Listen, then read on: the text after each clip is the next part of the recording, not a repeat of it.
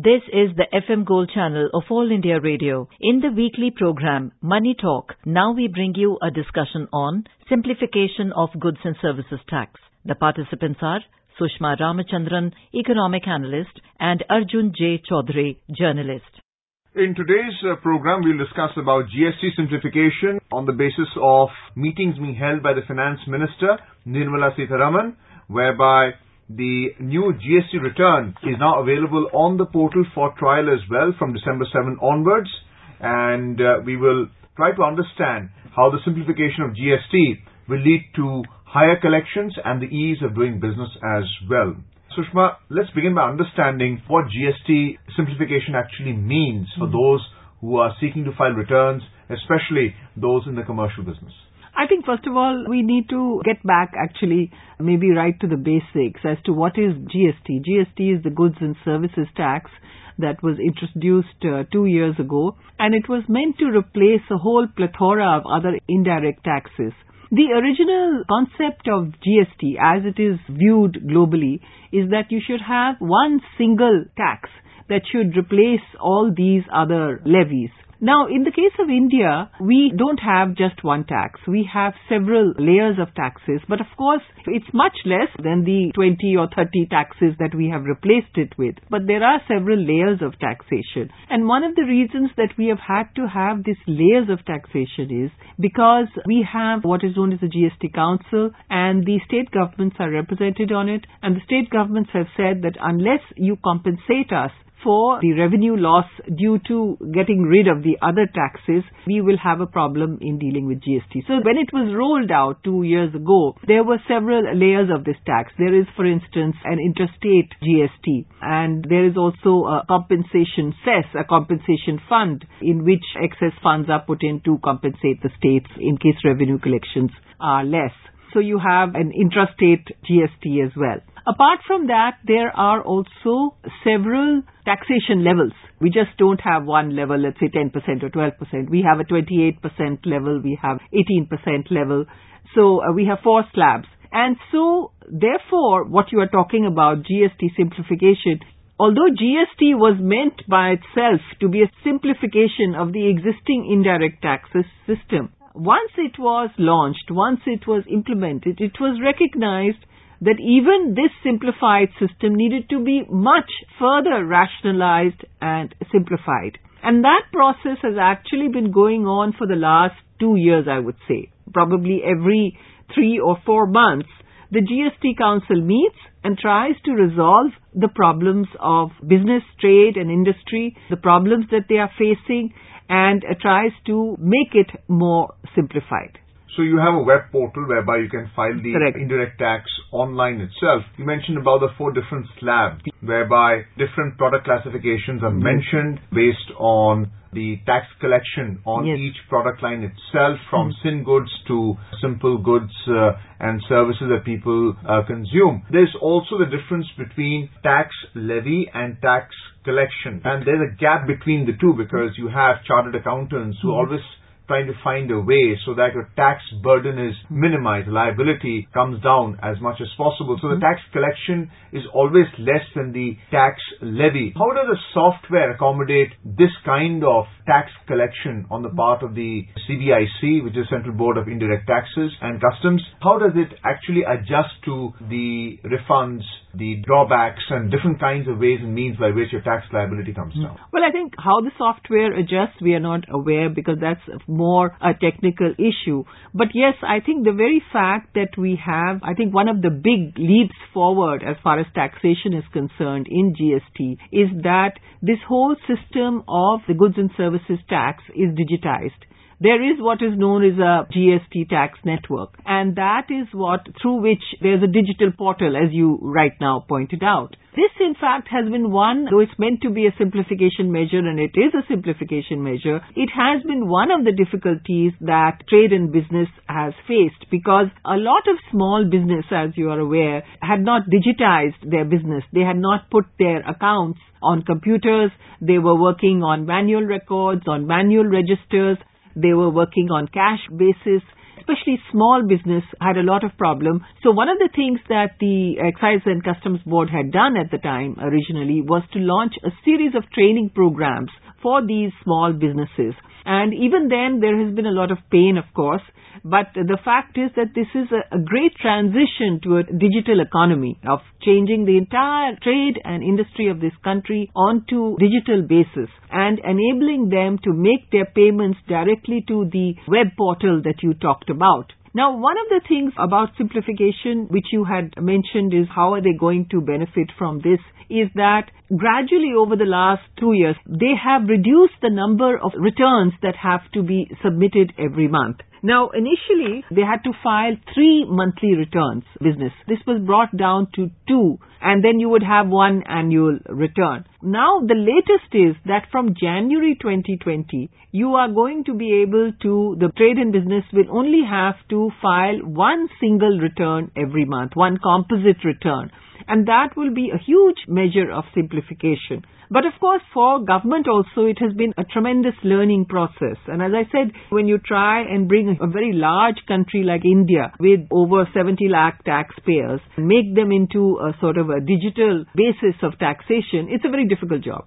Well, you just mentioned about the Government of India notification, which has now extended the due date for filing GST annual returns. It's called the GSTR 9 form. And then you have what's called the reconciliation statement, which is a GSTR 9C form. The government has obviously made it mandatory to file the new forms from April the 1st, 2020. What is the reconciliation statement? You mentioned about the annual returns, which is to be filed once now, but then there's a reconciliation statement as well. Once the person files the statement, one of the things is that now whenever they file the statement on the web portal, automatically it will be recorded into what is known as GSTR 2A. It will be recorded in GSTR 2A. So what is GSTR 2A? It is a purchase-related tax return that is automatically generated for each business by the GST portal. So this will be their record, and this is what is going to be generated. I think that the problem is, and of course, which you had rightly mentioned, they had a meeting regarding the simplification of all these problems just recently, the finance minister held.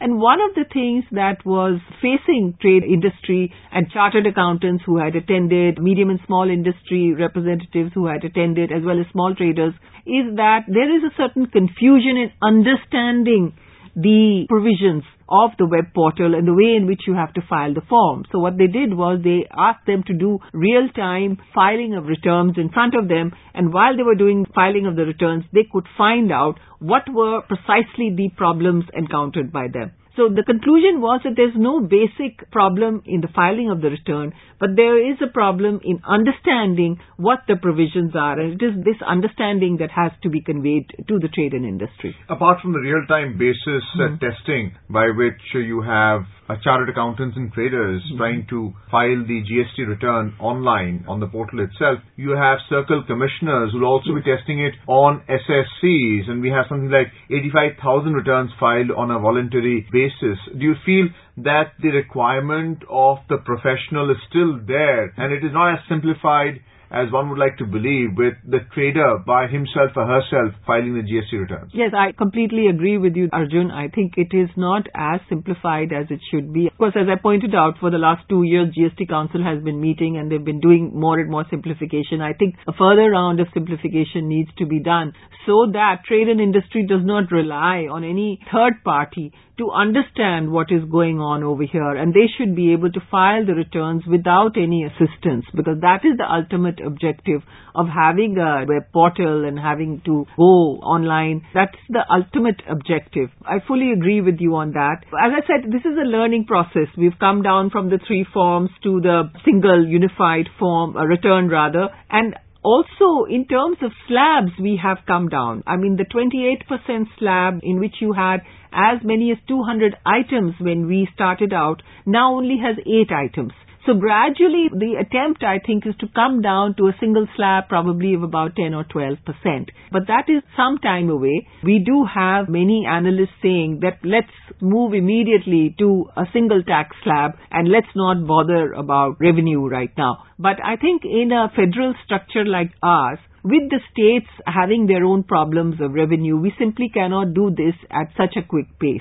as it is when GST was introduced, there were these comments and analysis which goes on till now that GST was introduced too early, infrastructure should have been put in place. I personally feel that at whatever time you introduced GST, you would have had all these teething problems, and I think we will overcome these with time. Plus, the adoption of GST has gone through a constitutional procedure of ratification and the subsequent adoption by states and the centre, along with compensation for the state governments who are going to lose out Absolutely. on revenue so that they're properly compensated. This feedback mechanism has also come out with coordination between GST and CBIC, which is the Central Board of Indirect Taxes and Customs. How do you see the newly formed GSTN with CBIC, which is a restructured tax levying and collecting authority?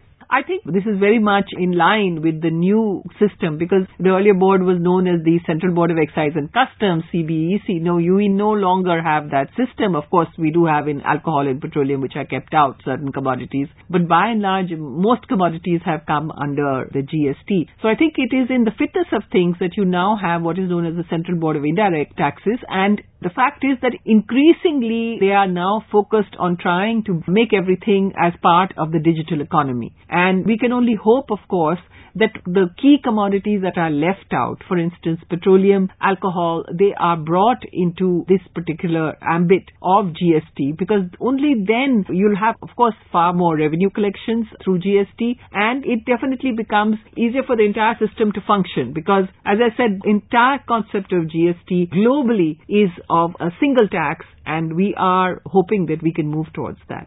When you look at GST collections for October 2019, it was 95,380 crore rupees, and even though on a year-on-year basis it came down, the April to October period actually picked up almost 7%. How important is simplifying GST collection for the overall economy? I think it's one of the key issues, because as the recent meeting showed, the problem in payment of GST has been for a lot of people the difficulty in dealing with the returns, the difficulty in dealing with the complexity of the returns, and dealing with the fact that this is a digital issue. So even now, although I said that a lot of training programs were held by the board at that time, by the revenue board at that time, there are still a large chunk of the economy, of the medium and small scale sector, which finds it difficult to cope with the demands of GST. Therefore, simplification is the order of the day, and the more that they understand, as it was found in the meeting, the problem was not in the return, the problem was in understanding how to file the return. So this is again a process of education, and certainly I think if there is more education of those in the small scale and tiny scale sector, the revenue collections will definitely be higher. Well, there is certainty in death and taxes, as the old saying goes. There is also the increase of the tax base once you simplify the tax return system itself, in this case GST. Do you see the tax base actually increasing now with simplification, or is it going to be very market reliant?